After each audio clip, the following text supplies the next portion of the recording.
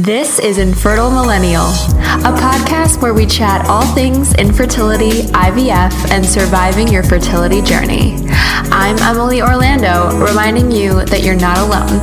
Let's chat fertility. Welcome back to another episode of Infertile Millennial. This is episode 9. I am so excited to be here today. And before we get into anything, I'm also very excited to announce that my shop Infertile Millennial, has officially launched. This is going to be the perfect gift shop for anybody that you know who is struggling with infertility, miscarriage, or who is going through fertility treatments, who just needs a little bit of support, a little bit of encouragement, maybe send a little bit of sunshine their way. There's lots of gifts and goods there. There's more coming soon that I can't announce quite yet for the shop, but for now we've got lots of goods on there, so you can find everything there at infertilemillennial.com/shop. Today's episode, we are going to be focusing on Mother's Day. We have a very wonderful guest named Angela. She's going to be sharing her story. We're going to talk about a little bit of Mother's Day history for those of you wondering, and we're going to kind of share, how does Mother's Day impact you as somebody struggling with infertility? And what are some ways to cope with Mother's Day when you're struggling with infertility or when you're struggling with grief after pregnancy loss? So I highly recommend anybody to listen to this podcast. This is very important. Whether you're going through this, whether you know someone going through this, this is going to help somebody somewhere out there. So the official Mother's Day holiday arose in the 1900s as a result of efforts from Anna Jarvis, who is the daughter of Anne Reeves Jarvis. So Anne Reeves Jarvis actually was the one to come up with the idea first. That was her mother, but she never ended up making it to become an official holiday. So her daughter, following her mother's death in 1905, Anna Jarvis conceived of the idea of Mother's Day as a way of honoring the sacrifices that mothers made for their children. And you might be wondering, why am I telling you all of this? Well, Anne Reeves Jarvis, the mother of Anna Jarvis, bore 13 children and only 4 lived to adulthood. So she wanted to celebrate the sacrifices that her mother made for her and every mother has made for their child, whether their children are on this earth or have passed on. And I find that to be really comforting as somebody who's experienced pregnancy loss. Mother's Day is never an easy day for myself. I always try to distract myself or kind of remove myself from social media around that time. But it's really fascinating to know that Mother's Day was actually meant to celebrate you being a mother, whether you have children on this earth or not, because either way you've made sacrifices when it comes to pregnancy loss, and especially also going through fertility treatments, all of those treatments that you're trying to do in order to get this child here, you're sacrificing a lot. So I find that to be very comforting. Another really cool fun fact about Mother's Day is that Anna Jarvis is usually seen as the mother of Mother's Day for creating the movement. But she remained unmarried and childless her entire life. So even though she was not an actual mother to a child, she was still considered a mother because of this holiday, which I think is cool because, in my opinion, if you mother something, you're a mother. If you've had pregnancy loss, you're a mother. If you have embryos, you're a mother. If you have dogs, you're a mother. If you have, a child you take care of every day, you're a mother. Like, I just love the idea of this holiday. How it originated is so fascinating. So following the success of the first Mother's Day, Anna Jarvis resolved to see her holiday added to the national calendar, arguing that American holidays were biased towards male achievements.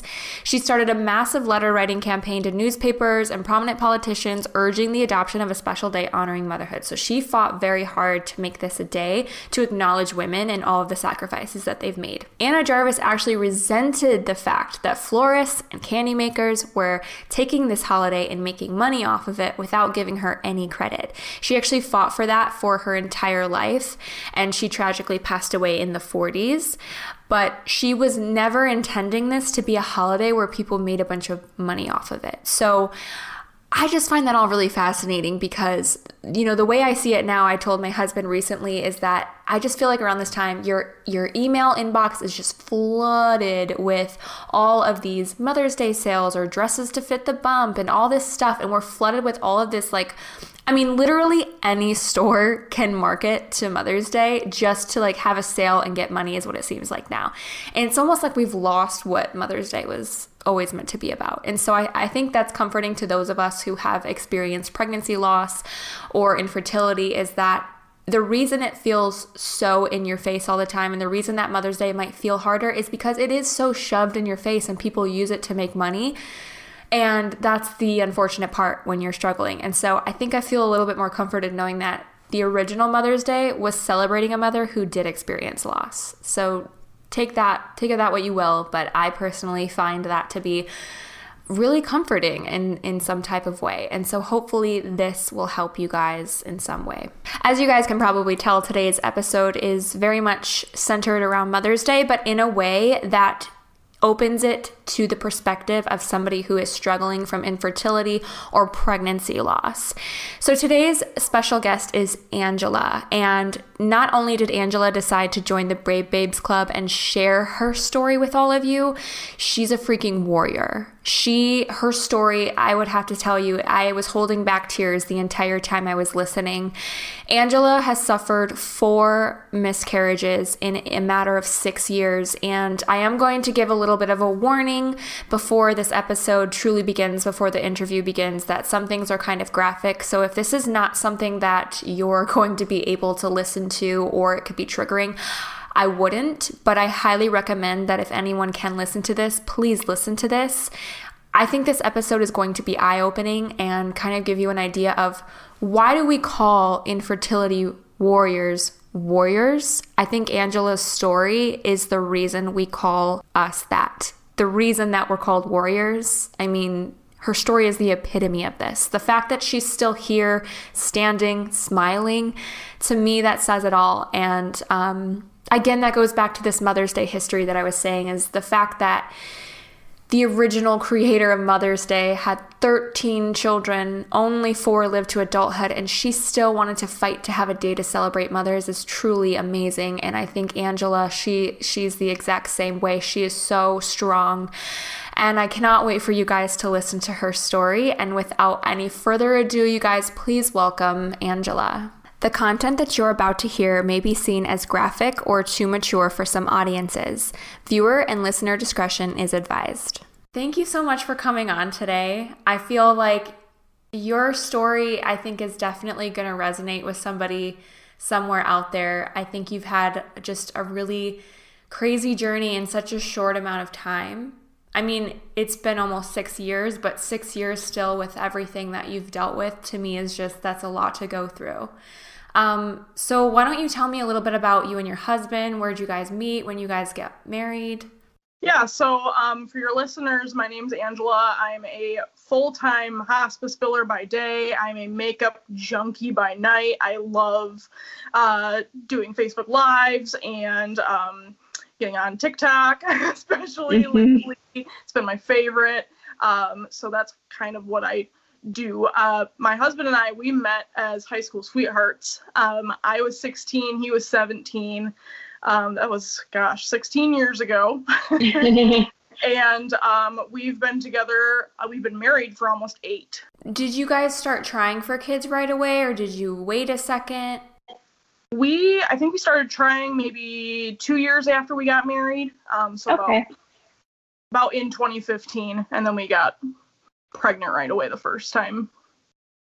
Now, did you tell anyone right away that you were trying, or did you keep it a secret? Because I had someone actually leave a question that I've now been asking everyone who comes on, and their question was, do you recommend telling anybody that you've started trying before? So I wondered if you had told anybody and if you recommend it. So we kept it really traditional the first time and didn't tell anybody that we were trying or anything. We just wanted it to be a big surprise.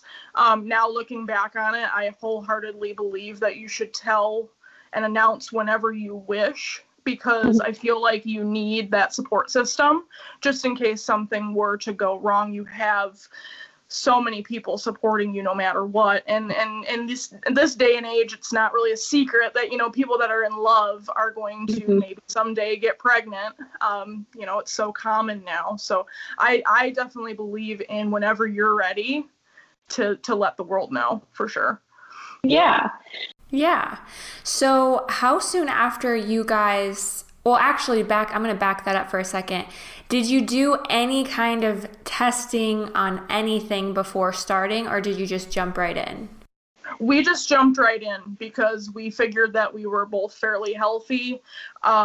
Looking back on it now, I probably would have. I probably would have had both of us get physicals or at least see where we're at health-wise, just because, you want to know if you have any pre-existing conditions before you. Yeah, as I think most people do. I don't think it's very common anyway, but sometimes I think people will just kind of go get a physical or I don't know, something just to kind of make sure everything checks out. So, how soon after you started trying did you get pregnant? We were trying for maybe 3 months, and by the third month, we had a positive test. So, why don't you tell me a little bit about that pregnancy? So, as far as I knew, it was a normal, healthy pregnancy because it was my first one. We waited until about the 8-week mark to go to like our appointment where they're going to tell us like our history and physical kind of situation. Around that time, though, is when I started spotting. And so we kind of treated that 8-week appointment as a, hey, what should we do? Like, is this normal? Is it common? And they basically told us that, yeah, it's mostly common if it's just spotting and, let us know if it gets worse. And so for the most part, it was a healthy pregnancy. We started telling people about 10 weeks along just because, we didn't know any better. And we had an ultrasound like around the 11-week mark, and everything looked okay. They checked me for everything, said that, this is a viable pregnancy. You're doing well. Spotting and even bleeding is common in a lot of pregnancies. So it's, it's the same risk as healthy pregnancies ending in miscarriage. It's 80-20. So if you're bleeding, there's an 80% chance that this baby's going to make it and a 20% chance that they're not. And then, that same day we went to take photos because we were going to announce the pregnancy on social media. And unfortunately, that same night is when we miscarried. Oh my gosh. Oh, that when you told me that just hit me like a ton of bricks there. Yeah. So it just all started at once that same evening? Everything? So anybody that's been through a miscarriage knows that most of the time what's going to happen is it's almost going to feel like your water's breaking and you just, the bleeding gets worse. And, we look back on that photo shoot as that was our last moments with that pregnancy. And that was a moment captured in time where we were truly happier than I've ever seen us. And then to just have it all crushed like maybe an hour later, it's looking back on it now, I'm like, how did I survive? I don't know. Yeah, I can't even imagine all the emotions that you went through within a 24-hour period of being basically like on a high, very exciting, getting ready to announce it, but then literally that same day, I can't even imagine how you felt. So can you kind of walk us through how it felt to realize that you were miscarrying for the first time? So I really didn't know that I was. We went to the emergency room and I just thought that maybe I was just having a bleeding episode. And I quickly realized as we were getting triaged that it was getting worse. And you could feel like even when you go into labor for a full-term baby, you have what's called back labor.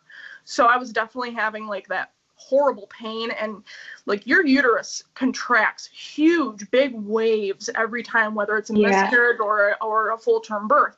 So you're uncomfortable the whole time, and I knew something was kind of not gonna turn out right. So we waited in a room for maybe about 30 minutes, how the emergency room is, and then a doctor came in and checked, and he says, okay, I'm gonna use a speculum, and I'm really sorry, but I'm gonna check and see what's going on. And I think what had happened is that everything had passed by then because he didn't see anything in my uterus anymore.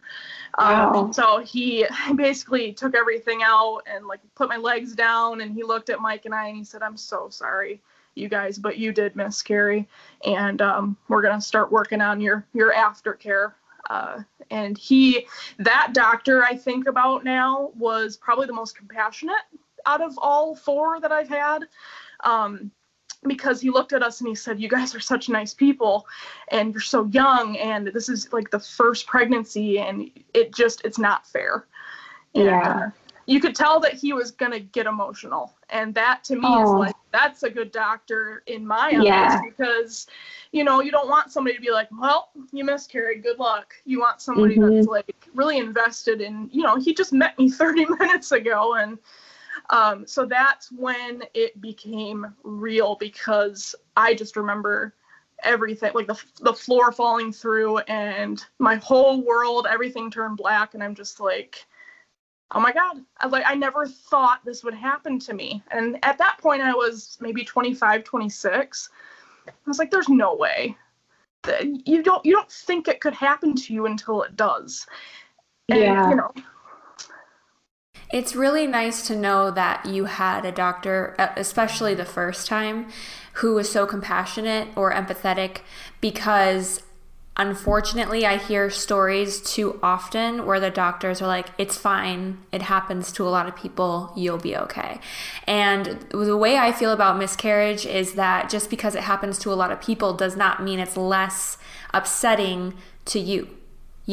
Just because they see it all the time doesn't mean we have, so it's our pregnancy. So therefore, how can they say that it's no big deal, brush it off?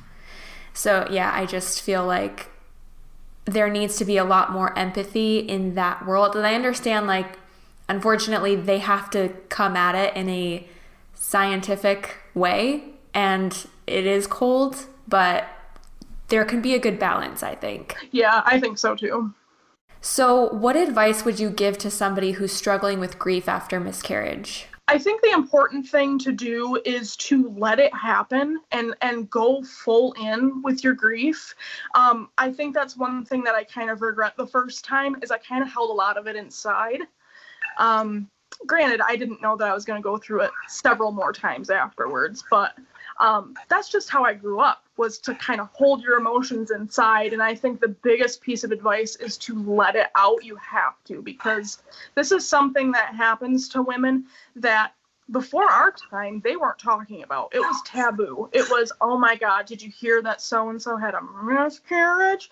Whereas now it's like, okay, I've gone through something that 1 in 4, which is probably even more common now, so it's probably 1 in 3, women go through every year. There's millions that go through this. So I would say really unleash your grief. Go through it however you want to, and take your time. Thankfully, my employer at the time was very understanding and let me take a full week off, which... Oh, wow, that's really good. Places are like, "We need you back," and I was like, well, I'm healing from a miscarriage, and, so they were very understanding. So take the time that you need. I would treat it just like as if you gave birth, and give yourself time to recover physically, mentally, all of it, because postpartum depression still exists for us that don't have a baby to take home. So I never really thought about it like that, but yeah, you're right. And I like how you said, treat it like you gave birth. It shouldn't be treated any differently than, you're still going through all of those changes from being pregnant to not. So I like that outlook. So I'm assuming that after this loss, did you tell a few people that you were pregnant and lost it? Or did you tell anyone super close to you when you were pregnant? Like your parents before announcing? We told all of our parents, both Mike's parents and mine. We told our employers just to let them know. And then just before that day that we miscarried, I think I told my coworkers just to keep them in the loop. And I think that was about it. And then we were going to wait for those photos to come back to do an announcement for sure. So when we got our photos back, I said, let's use those and say, "Oh, we were pregnant and unfortunately we lost." And I made a whole spiel about, God has a bigger plan, and, this happens to so many women, you're not alone. And I think it was really important back then, especially, and to think, 2015 wasn't really that far along ago, but, it was important at that time to share, because at that point, I really did feel alone because, you're surrounded by people.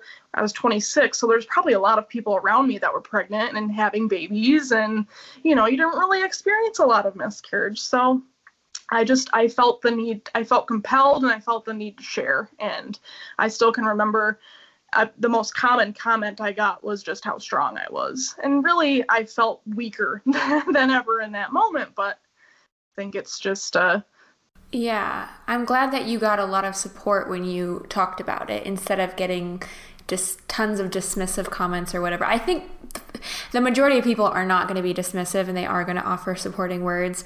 But I like how you kind of announced it. You and I actually kind of did the same thing where I was going to, post this whole vlog about here's what it took for us to get pregnant, but then it didn't work out. So then I was like, oh, well, then I guess I should use this as a way to say like, hey, this is why we don't have kids yet, And so I think showing the side of it doesn't always work out, so here's what we're going through, I think can be really helpful, or just give people an idea of what you're going through at the moment. Right, yeah. How soon after miscarrying did you guys decide to try again? We took a long break.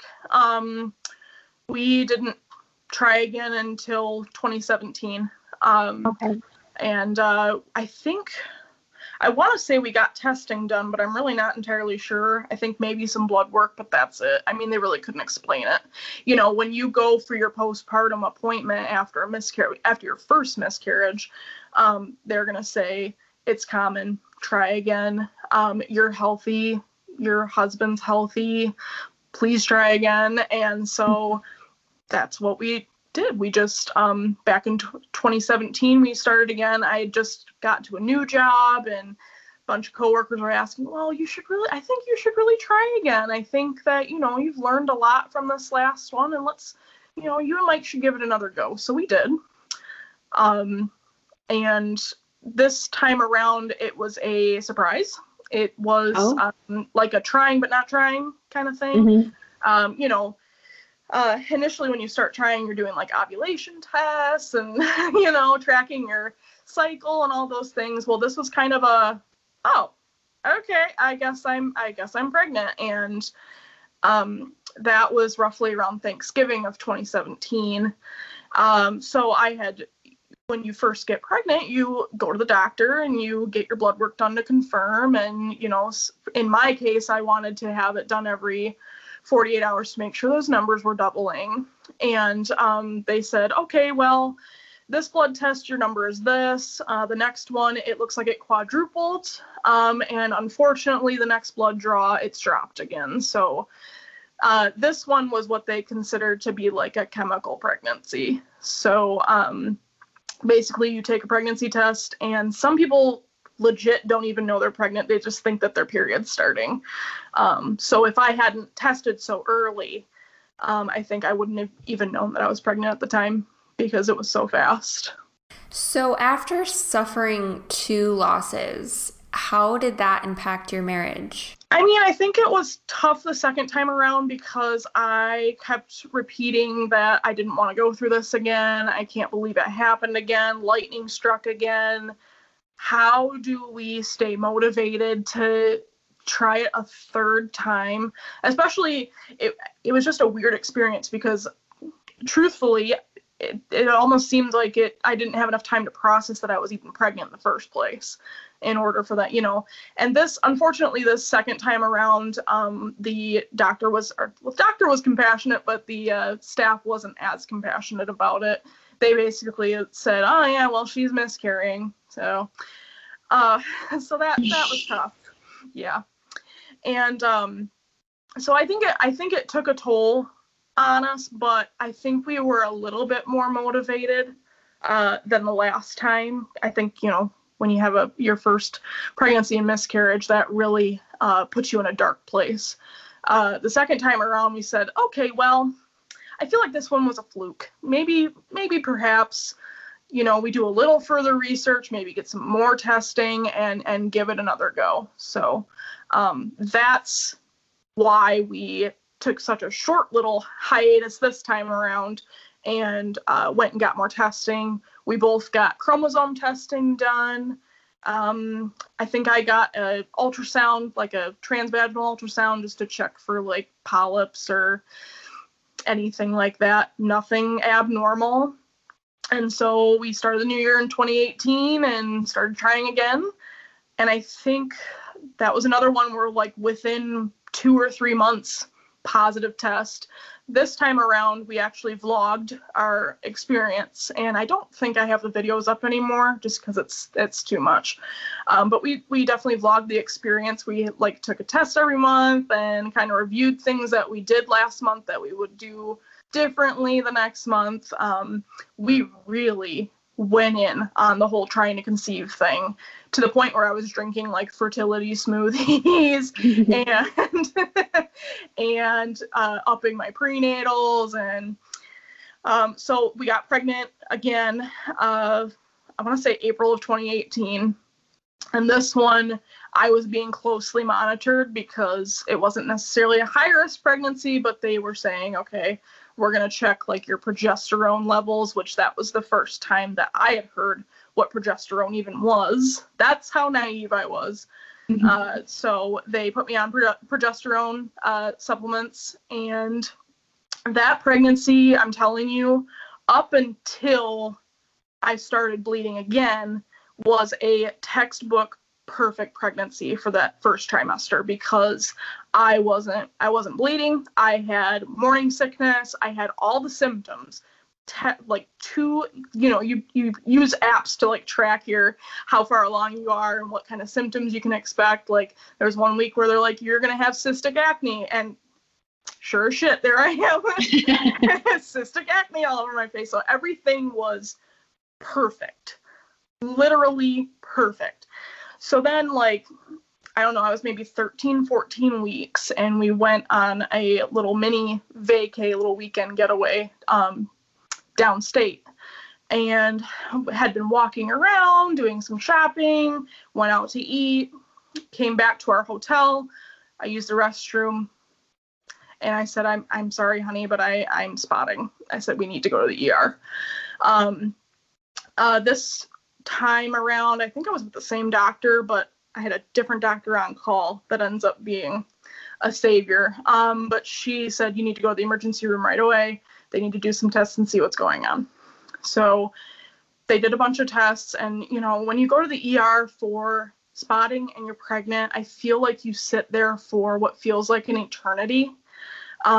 Just because like when they're triaging things, sure, it's kind of an emergency, but they're also dealing with like gunshot wounds and like people that are, so they said everything looked great. Baby looks great. Heartbeat's awesome. You're having spotting. I would get some rest, because it's possible maybe you have like a hemorrhage and you just need to let that heal. So we rested, and it went away for, I want to say maybe a week, and then it started slowly coming back. So I was getting seen by the doctor more often, getting checked, kept saying, your cervix is closed. You don't have any hemorrhages that we can see, but, you're having some breakthrough bleeding, which, like I said, sometimes can just be normal. And then about the 16, 17 week mark, I had come home from work and I was just uncomfortable, and I didn't quite know what was going on. So I took a shower, I relaxed, I rested, and I started to feel back labor again. I'm like, you've got to be kidding me. And so went to the restroom and my water broke. The thing I wish we would have done back then was call 911. But unfortunately, when your adrenaline is up, you really don't know what to do. So we rushed to the emergency room again and said, she thinks she's miscarrying, so we need to get triaged right away. She's bleeding. And I just remember being taken back to a room, getting changed in a gown, and I said, I have to use the restroom again.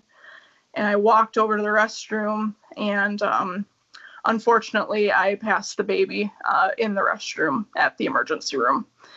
And the hard part about that was that the door was so far away and I had locked it.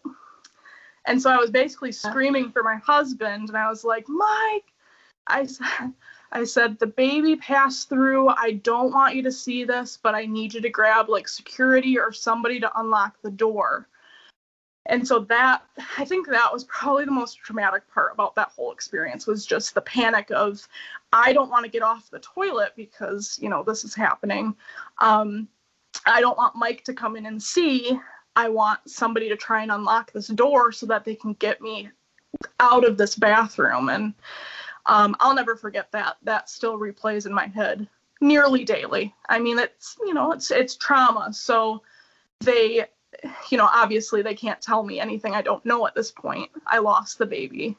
So they took me up to labor and delivery and wanted to check to make sure that everything had passed through. So unfortunately, I did have to get a D&C because my placenta was still hanging tight, and they just wanted to make sure that they got everything out. So I had to have my first surgery at, how old was I?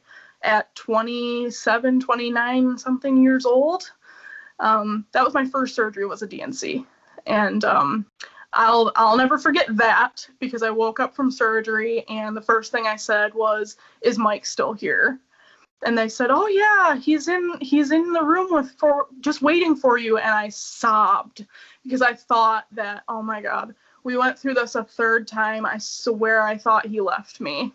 And I was hysterical. I was like, please let Mike still be there when I get back to my room. So that experience I'll never forget, because they treated me again as if I had just given birth to a baby.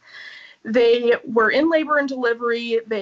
Everyone in the staff knew that I had lost a baby. So they treated me obviously a little bit differently than the other moms. But they walked in every time and said, "Hi, Mom. Hi, Dad. What can we get for you? What can we get arranged for you?" As far as, when you lose a baby, you have to have the remains taken care of. So we found out that the baby was a boy. So we decided to name him Owen. Mike picked out the name. And they said, "Okay, well, what would you like us to do?" And I said, "Well, I'd like the baby to be cremated." They arranged the funeral home, everything. They made sure that when it was time for me to be discharged, that I'd be walked out kind of privately, kind of sensitively, like taken down to the lobby and just sat with for a little while. To be honest with you, the adrenaline of all of it, I don't remember much of the discharge process. I just remember the minute that we walked out of the hospital, I broke down again, because while Owen was in the nursery, Mike got to go see him as often as he wanted. And he asked me, the nurses asked me, the doctor asked me if I wanted to go see him. And unfortunately, it was just such a traumatic moment that I couldn't do it. It was too hard. So I opted out. And the minute I walked out of the hospital, I broke down and I said, that was the biggest mistake of my life, and I should have gone and seen him, but I didn't. Oh. I just want to tell you that I have a lump in my throat, like trying to like hold back tears. That is such just an amazing story, and I want to just tell you that you told it so well. Like, you really held it together, and I don't know how you did that. I mean, I'm just like in such awe of all of that, I knew of your loss, but I didn't know any of the details, and that is just like, you are so strong. Like, that is just so much to go through, and just, you're right, like, it's so much trauma. But I hope that you don't ever hold any guilt, over that decision that you made, because you did what you had to do at that time to survive. And I know that has to be really hard to, not feel guilty that you didn't do that. But I think what you chose to do was only in your best interest at that time. Right. Yeah. How are you able to stay so strong after all of those losses? People ask me that all the time, and they assume I'm strong, and I think it's just because how I carry myself. But I do have my weak moments. And I think in having those weak moments and knowing that it's okay to break down and to have your time to grieve, because there is no timeline for it, I think that weakness makes me strong. I also think it's important to have a sense of community with this, like a sisterhood, if you will. So I surround like my social media and my overall view of the world with other angel moms, because they have such incredible stories. And you think about the women that have gone through stillbirth and the women that have gone through babies that die due to SIDS and infant loss, and it really I think I'm strong because of the women that I surround myself around. I don't think it's just me. I think my story helps. I think it definitely helps anyone in the future. But I think simply by allowing myself to be weak, that's ultimately what makes me strong. I wouldn't call it weakness. I would call it vulnerable. Like, you're vulnerable, like, because I don't think you're weak by any means, and like having an emotion about what you went through isn't weakness. It's just what you're feeling, and you're gonna feel that when you go through these traumatic experiences like that, like, for sure. And no one should ever, judge you or look at you like, oh, she's weak, because like, oh my gosh, like, I think you're just so incredibly strong. I had no idea that you had gone through all of that. That's just such a journey. Thank you. You're welcome. So in an earlier conversation, you mentioned that you suffered another loss in 2020 during the beginning of COVID. Is that correct? Yes. So what was that like, not only going through that again, but doing it while having to be quarantined and not being able to see friends and family? I would say that was probably the worst. Obviously all my losses are traumatic, but it was unique in that you truly felt physically alone. So after we lost Owen, we took a big break, and I said initially I'm never getting pregnant again. There's no way. So we actually switched doctors. I want to say in 2019, we switched doctors to somebody very close to us personally, and she said, you've got to try again. She says, we will take such good care of you. You'd be a high-risk pregnancy, so you're in good hands. I think we had more testing done also, but that all came back normal. So in January of 2020, I became pregnant again. At that point, I had been taking progesterone during my luteal phase, which is basically from ovulation to either you start your period or you get pregnant. So I was basically on hormone therapy to kind of backload myself with progesterone so that I would kind of help possibly carry the baby to full term. So January 2020, I got pregnant. From that moment on, I was constantly getting poked with needles, blood work, getting to be seen by the doctor, ultrasounds, you name it. I was constantly watched. And unfortunately, one of my first ultrasounds, they said, well, here's the good news and the bad news. Oh, geez. They said, good news is baby's got a heartbeat. You're pregnant. Congratulations. They said, kind of slightly not so good news. You have 2 subchorionic hematomas. So what those are, for those of you that don't know, are just blood pockets. So they like rest between the placenta and the uterine wall. Most of the time they heal on their own and people go on to have healthy, happy babies. Unfortunately, in my case, it didn't heal, but they were fairly small. So they were just monitoring me, making sure that I was getting enough rest. I was on pelvic rest, which basically means no sexy time, no rigorous activities.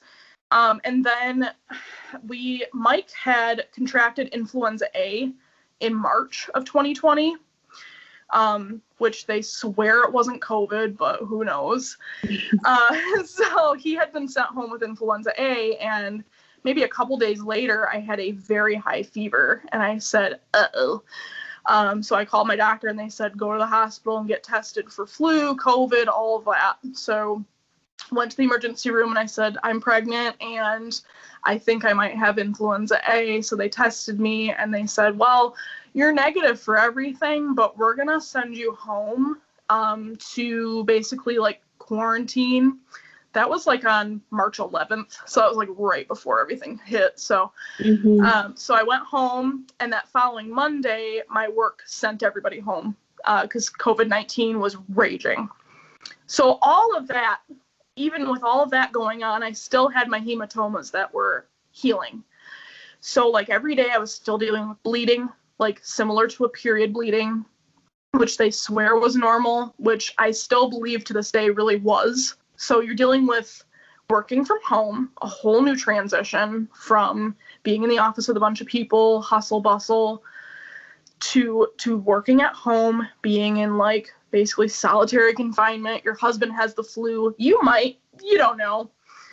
And so I was still having like weekly ultrasounds just to check on the baby. And then I had gone to the emergency room again because I woke up and was gushing blood. So I called and they said, okay, go to the ER. And sat there for what feels like an eternity. They said, baby looks fine. At that point, you could tell that they were kind of panicking because of COVID. They kind of didn't want anyone there that didn't have COVID. They were like, I don't know if you should even be here. At that point, I live in Bay County, so they had like 2 cases. So they were panicking. So they sent me home and they said, call your doctor in the morning. And so I did. By that time, the bleeding had gone down again. It was so strange because it would go up and down. And then maybe a day and a half later, I called 911 again in the early morning hours. Well, actually, I didn't call 911. I called Mike from my bed. He was sleeping in the living room. I called him and I said, honey, I need you to call 911. I think I'm miscarrying. And he said, oh my God. So he called 911 this time. So the previous time I had gone by ambulance, this time I'm going by ambulance again. So they came into my bedroom and they said, what's going on? And I said, well, I don't mean to be so nonchalant, but I think I'm miscarrying. This would be my 4th miscarriage. I'm pretty sure that's what's happening. I'm having contractions and I'm like gushing everywhere. So they said, okay, we're going to take you to the emergency room and see what happens. So they took me to the ER. Mike couldn't go because this was on March 31st. So that he definitely couldn't go. So it was just me by myself in the ambulance with this guy that I've never met. So that was awkward enough. So we get to the emergency room and they said, okay, they said that you're possibly miscarrying. We're going to bring in a bedside commode for you so you don't have to go to the bathroom. And we'll just keep monitoring you and make sure that everything's good to go. And I said, is there any way my husband can be here with me? And they're like, no, I'm sorry. I said, we're in the beginning of a pandemic here. Like, you can't have your husband here. So I'm laying there in bed, contracting, just trying to like get my mind off the pain. And my friend who works in security walks by and I said, hey. He comes in and he goes, what's going on? And I said, well, I hate to be this person, but I think I'm going through a miscarriage. And he says, oh, I'm so sorry. And I said, yeah, I just really wish Mike could be here. And he goes, hold on. So he called Mike and was able to bring Mike back to the room with me so that I wasn't alone. And that I'm still in shock that could even happen because I think that day they were trying to put together a COVID floor in that hospital. So they were scrambling. I think you could tell that everyone was terrified. So anyway, so I had passed everything. They took me for an ultrasound to confirm. And then my doctor came in and just wanted to check. She had actually just come back from doing a C-section. So she said, oh my gosh, you guys. She says, I'm so sorry. She says, and I so desperately want to give you a hug right now, but I can't. And she was in full, like, riot gear almost. She had, like, a shield and the mask and everything head to toe, like a hazmat suit. She says, I wish I could give you a hug, but I just can't. And she started to cry. And that to me was like, oh God, she really wanted this bad for us. And you almost feel like disappointed that you didn't provide that for her, which is so weird in that moment. But she checked everything, said everything looked good, you passed everything. And she said, I'm so sorry. She says, how are you feeling? And I said, I'm done. I said it last time, and I know that I was serious back then, but I'm serious now. And she goes, sometimes people react with emotions. And I said, no, I'm telling you, we're done. I said, I cannot go through this a fifth time, a sixth, a seventh. We can't do this anymore. I said, we have to think of other options here. So I said, I'm officially done trying to get pregnant ever again. And she said, okay, well, we're here for you no matter what. So I think the hardest part was coming home from the hospital in the middle of a pandemic. You're like, did I contract COVID while I was there? Oh my God, I still have to work from home. I'm going to do the next day was April Fool's Day. So I said, I can't wait until April Fool's to say something. So I said something on social media that night of the 31st because I didn't want to, pregnancy's not a joke. Nothing's a joke on April Fool's. So I think the hardest part was like my parents wanting to come visit me and me saying no. And I said, I just got out of the hospital, like the epicenter of pandemic times.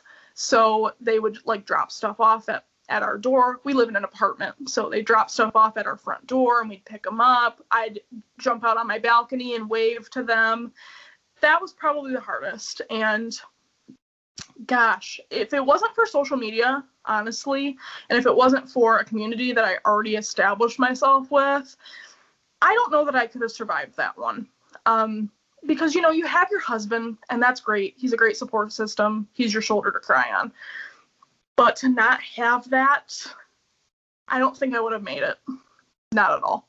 Yeah, you and I miscarried around the same time, actually. And I just remember it because, you just want to like go see your family after that. Or, I know my mom really wanted to come see me, but we were trying not to like, trying to distance ourselves. She was still working at home and so was I, but we both were like, it's just not safe. And I remember one day she came over just to like, I have like a glass, like a storm door. So I like opened so I could see her and we just like waved at each other and she's like, I just wish I could hug you. And like, it's so hard when you've miscarried and your parents just want to comfort you, but there's nothing you can do. So I feel like especially around quarantine, it's just such a hard thing to go through because you already feel so alone, but then you're actually like physically there's no one else around. So it's definitely wasn't an easy time for anyone to have any type of loss like that. No. So with Mother's Day coming around the corner, I'd like to know, how does that date affect you every year? I treat it as if I'm a mother, which I am. We celebrate as we celebrate our moms. We love our moms very much. That day is for them. Mike also showers me with love on that day. He will tell me Happy Mother's Day. He'll give me flowers. We just think about all the happy memories. We think about what made me a mother in the first place, which is, all 4 of my pregnancies. And sometimes I treat it like every other day, and sometimes truth be told, I probably would forget if I didn't have moms that Mother's Day even happened. But we treat it as if, we're celebrating me being a mom. How do you typically cope during Mother's Day? Do you ever feel like some years are hard and some are just easy and you celebrate? The first one after my first miscarriage was hard because I expected to have a baby by then. I would have given birth in February that year, so I would have had like an infant. So that was difficult. And like I said, I was in my late 20s, so a lot of my friends were having their first babies and they had theirs alive and well. And here I am, oh gosh, don't talk about Angela's miscarriage, especially on Mother's Day. But ever since then, I've really taken a more positive outlook on it. As far as coping goes, Yeah, I try not to be completely alone on Mother's Day. I try to at least have Mike with me, just because otherwise you could probably slip into a really dark place. But yeah, I take a more positive outlook on it. That's good. What advice would you give to somebody who knows someone who's miscarried and is still still without children on Mother's Day?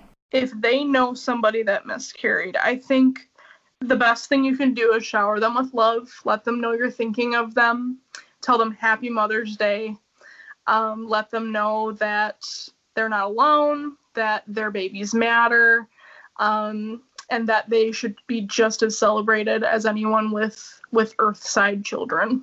And what advice would you give to somebody who's grieving on Mother's Day? I would say be gentle with yourself for sure.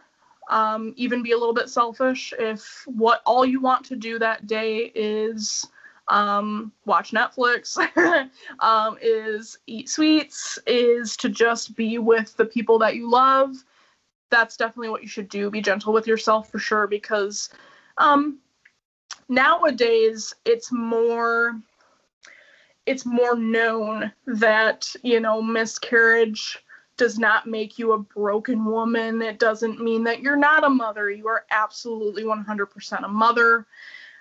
Your babies matter. You matter. Please take care of yourselves.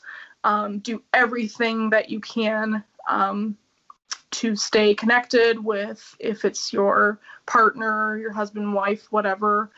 And really just surround yourself with love and positivity, because I feel like that's what's going to get you through that day, versus really diving into your grief that day, I think. And if that means staying off of social media, because I know that can be really triggering, then do that. Unplug. In May in Michigan, it's not really that, it's unpredictable weather. So I don't know if you'd want to go outside, but we'll see. But, like, for instance, last year we just dropped off flowers to our moms. We're going to do the same thing this year. Just do a little drop off, say hi, and unplug and enjoy the day. Yeah, I think that's really good advice. So I'm curious to know, is there anything special you've done to remember the babies you've lost? Like, I know some people will plant a tree or, I don't know, write a letter, anything like that. Yeah, so I think I said this last year, but our son that we lost, Owen, we always celebrate his birthday. And when we celebrate Owen, we are celebrating all 4 pregnancies. It's just that, Owen has a gender and a name, but we celebrate all 4. So for his birthday, we get a cake and a candle and we light it and say happy birthday. Mike and I have collected rubber duckies throughout our relationship. So we get a rubber ducky, we write Owen's name on it, and we release it somewhere undisclosed. And just kind of take the day to remember that these losses happened and we remember them. And, I try to remember each date that we lost, but sometimes I do forget.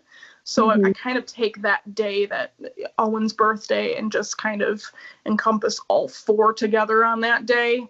I do still remember my due dates, all of them. So those days come around and I try to stay off social media, unplug and distract myself, because that's what you do. It gets harder as the years go on, because now I'm in my early 30s, and for sure I'm surrounded by pregnant people. I'm surrounded by people that are trying to get pregnant, people that are pregnant. I'm surrounded by people with babies now. Do I let it affect me? Sometimes. I can't help but let it trigger me a little bit and feel a little bit of resentment. But sometimes you have to remember that it's not their fault. It's nobody's fault. So it's funny because, like, I have people in my life that are pregnant right now, and I still say, oh, it's so exciting. Oh, what are you going to name them? Do you know what you're having? Do you know where what your nursery is going to look like? And they always look at me like, wow, you still celebrate these women that are having babies when you're grieving losses. How do you do it? And honestly, I think that every baby is a blessing. So for me, I just want to, I know what I would want if I was pregnant at that point. I would want to be celebrated and loved, and, I'd want to brag about my pregnancy too. So I just try to celebrate all of it. And, if I know somebody that's lost, I try to shower them with love too, because they need it very, very much. I like the idea that you've taken all 4 of the losses and put it into one date, because I think that's, for your well-being, is probably going to be the easiest, because 4 is a lot. And if you had to every few months had to celebrate it, I feel like that could be really hard on you eventually, even though you're doing something to remember and that in itself is healthy. I think that picking a date to celebrate all of them is probably the best for you. Yeah. For sure. So where are you in your journey now? I know you mentioned that you're done. You don't want to get pregnant again. So what is your plan for the future? So our options right now are surrogacy, adoption, or foster to adopt. And we haven't really dived into that yet. Dived in. We haven't really gotten into that yet. I think more or less our surrogacy dreams might be fading, just because, as you know, with IVF, that's expensive. And when you're doing surrogacy, you're basically paying for someone's IVF. Yeah. And in Michigan, it's illegal to compensate. So it's extremely difficult. So you have to find somebody that's in a different state where it's surrogacy friendly. It's just hard, because it's a lot to ask for someone to carry your child. To me, I think it's a big burden. Whereas there are so many children in the United States that need a home. And to me, I feel like foster to adopt, or even full-blown adoption, might be the right route for us. So we're still trying to figure it out. I keep saying that I'm getting old, but I'm 31. I'm still technically quite... No, you're still young. I've got plenty of time. So right now we're just taking it, day by day. I already knew that we weren't going to do anything in 2020 after we lost our baby, because we knew everything was going to be shut down anyways. Mm-hmm. So 2021, maybe, we're only 5 months in. You never know. But right now we're just kind of focusing on our lives and each other. I think our marriage is stronger than ever right now. I think that's the important part about being together for so long, is we're just so open with communication, at least, that nothing's off limits, nothing's off the table. And we talk about things that frustrate us, and we talk about what we want to do all the time. And I think it's so important when you have a partner in your life, or spouse, that through all these losses and what you want to do for the future, if you do want to try again, please be open. They went through it too. And that's the thing you have to remember about dads, partners. They certainly went through the emotional part with you. So don't shut them out. Mm-hmm. So what advice would you give to somebody who's struggling with infertility? I think the biggest thing is, number one, keep talking, because I didn't realize how many people I was touching when I was talking about my struggles and my losses. And even when I was vlogging my experience with trying to conceive, you don't know who you're reaching out to until they reach back out to you and say, you have no idea how much your story has touched me. I know, for instance, Emily, I know that your story has touched so many people, because they know that they're going to have to go through IVF again. They might not be successful again. I think the most important thing is just to keep being as open as you'd like to be. Keep the faith, for sure. Don't let my story discourage you at all, because I know for a fact that you could have a successful pregnancy. I just know it. And I know that for so many women, that so many pregnancies end up in a healthy baby.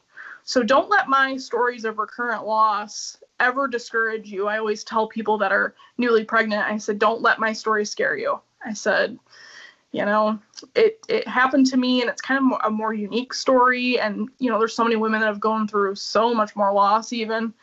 So don't get discouraged just because, you know, it's so common for miscarriage to happen.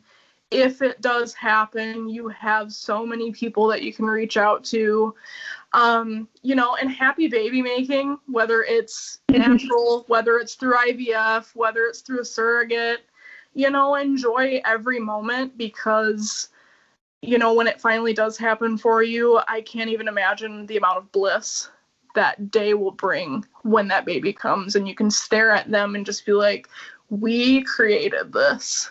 Isn't this incredible? So I think the biggest thing is definitely stay open, and just remember that in the grand scheme of things, like I've talked to women that are like in their 40s and 50s that have had kids via other options like IVF, and they say, you know, it's just a blink of a moment of time, versus now I'm looking at my 18-year-old daughter who's about to go off to college and think, we made her.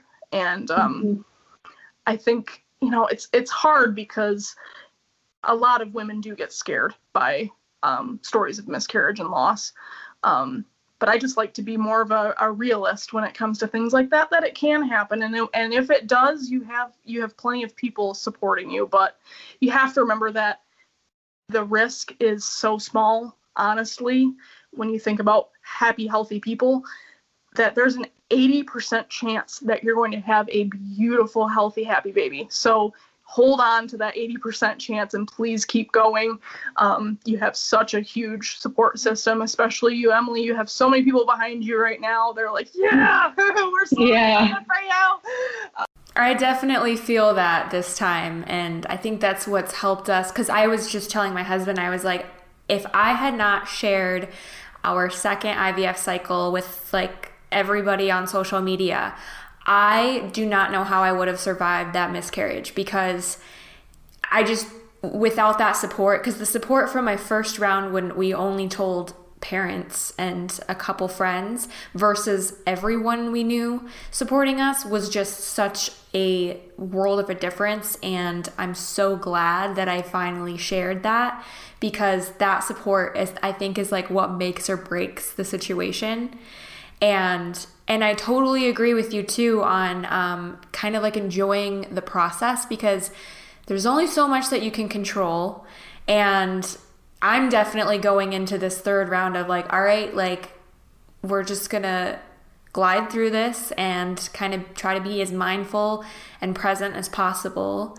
And, you know, whatever happens, happens. But you can only control what you can do. So that's all. Even our fertility doctor says the same thing. Like once he transfers the embryo, he was like, it's up to the heavens now. Like we don't know what's going to happen. So yeah, I think I agree with you. Just kind of being present and enjoying the process as much as possible. And if you decide to, you know, pull back, or you decide you don't want to try anymore, that's fine too. But definitely like less stress and less pressure on yourself. It'll make it a little bit more enjoyable as much as it can be. Yeah. So thank you so much for coming on. I'm just so completely blown away by your story. I'm just like, you are seriously like one of the strongest women that I've ever spoken with. I just cannot believe the stuff you've gone through, and the fact that you're still sitting here smiling today just shows how strong you are. You know, you really never know how far you can be pushed or what you can work through until it's face to face, basically. Right. So thank you so much. Thank you for having me. Well, you guys, Angela's story is just such an emotional roller coaster. I mean, even just sitting here re-editing the audio for you guys, I was in tears listening to this story over again, even though I had already, you know, listened to it while interviewing her. It's just such a touching story, and it goes to show you that when we call infertility warriors, we mean it. They're warriors. They've been through so much. They've been pushed to their limits, and they still are able to have a smile on their faces. I know that you couldn't see Angela, but she had a smile on her face for the majority of this interview, and she carries her story so well. She speaks so well, and she is just such a warrior. So thank you guys again so much for listening. And as always, if you ever want to be a part of the podcast, if you want to share your story about infertility, fertility treatments, pregnancy loss, please email me at emily@infertilemillennial.com, and I will see you guys in the next episode.